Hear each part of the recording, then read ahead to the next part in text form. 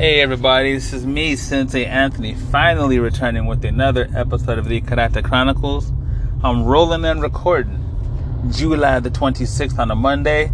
I am so sorry for forsaking you. It's been like months, but the Academy has been taking a lot out of me, and not to make excuses, but man, it's been rough for your boy. Anyway, what I want to get into is just the idea that in the martial arts world, don't believe everything as first presented. Now, I've mentioned this before, and the example I gave, if I'm not mistaken, is the notion that Carlos Gracie was late to a lesson, and his younger brother, who'd been watching his brothers train all these years, remember, he was too weak to do any physical activity himself. Not only did he teach the class, he taught it with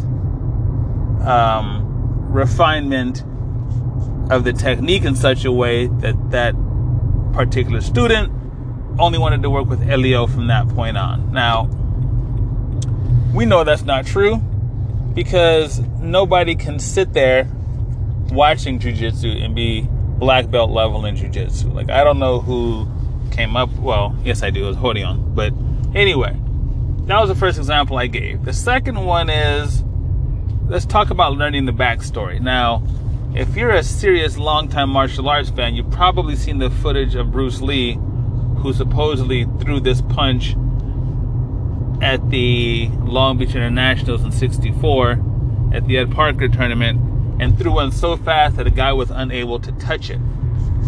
Now, the man that he threw that punch at, his name was Vic Moore. And Vic Moore and a whole lot of other people talked about how not only was that not the entire footage might have disrupted Bruce Lee's career if it had been shown in its entirety. The idea was that Bruce Lee was going to hit someone in the chest twice, Vic Moore, and in both instances, Vic Moore blocked the punches. And furthermore, Vic Moore had a chance to throw two punches back at Bruce Lee that Bruce Lee was not able to block. So the footage that people see is of Bruce Lee throwing a punch a mile away and then sliding his body in to make it look like he was much closer than he was when he started to throw that punch. Now keep in mind, it went to his face, where the first two were supposed to go to the body as a demonstration of his hand speed. Now, I'm not disrespecting the dead, and Bruce Lee was a martial arts icon to millions of people. He gave rise to a whole generation of martial artists, so I have nothing but appreciation for what he's done. But I'm telling you folks not to let things as first presented be your sole determination of something's value or lack thereof. Let me give an example. Going back to jiu-jitsu, because this is Gracie's in Action. The video is one of the greatest marketing pieces of all time for the Gracie family. There was a video of Fabio Gurgel, who was back-mounted and punching this guy in the face from behind. And in the video, Horion said that this man was instructed not to go for submissions, but just to punish this guy. That's not the case, as told by Fabio himself. He said the guy was super slippery and he was having a hard time maintaining certain positions, so he didn't want to go for a submission attempt and miss it because the guy was all sweaty and it was hot. So, again, we need to be very mindful of the things that we believe at first sight. For example, it's like when people do the demonstrations where they're breaking wood boards and all this kind of stuff. Oftentimes that's treated. Oftentimes they're thin and they're often cracked. I mean, there's so much stuff to give the illusion of something. And if it's one thing that is damaging the martial arts as much as almost anything else, is the misconception that you can get really good at it without putting in inordinate amounts of hard work. There's not a single thing that someone's good at a high level that they didn't have to work at. And this idea that there's a natural or people that can just do it is damaging to the overall world, not just the martial arts world, but that's what we're talking about now.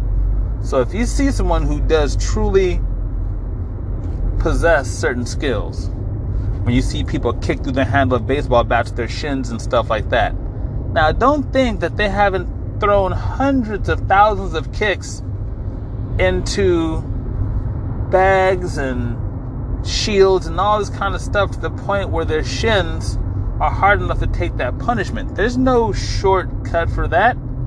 It's straight up hardcore, hard training. And I think that people need to stop looking at that and accrediting or attributing it to some kind of mysticism. There's no mysticism there. It's just training. That's it. And people need to stop believing all of these, I don't know. I don't want to call it the sleight of hand tricks, but in essence, it's the idea that you're seeing something that you believe, but there's a trick behind it, or there's a gimmick involved, or something like that. I think that if people need to realize that the only way to get good at something in the martial arts world is to get serious about it and do it often under a qualified instructor. That's about the only advice I can give to anybody who wants to get good at anything. But I'm telling you folks, don't believe everything you hear. Don't believe that the Okinawan peasants were defeating samurai with their karate. Now, it happened, yes. But usually, the samurai won. They had armor, they were trained in martial arts, and they had weapons.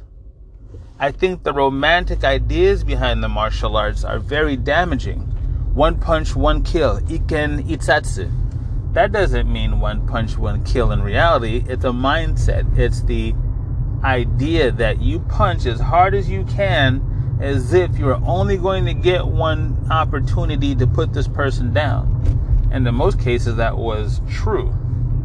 So I'm just asking you guys again, as my comeback post, as it were, as my comeback podcast entry, not to be fooled by the glitter and the dazzle of martial arts. Don't believe everything at wholesale as you see it the first time if you haven't had a chance to do any thinking beyond that surface level. And that's it. I'll be back more often, I assure you. Check me out at martialartsoakland.com. I'm on YouTube, Twitter, LinkedIn, TikTok under Thomas Martial Arts now. I switched it up a little bit, so it's Thomas_Martial_Arts. And please be kind to yourselves and each other.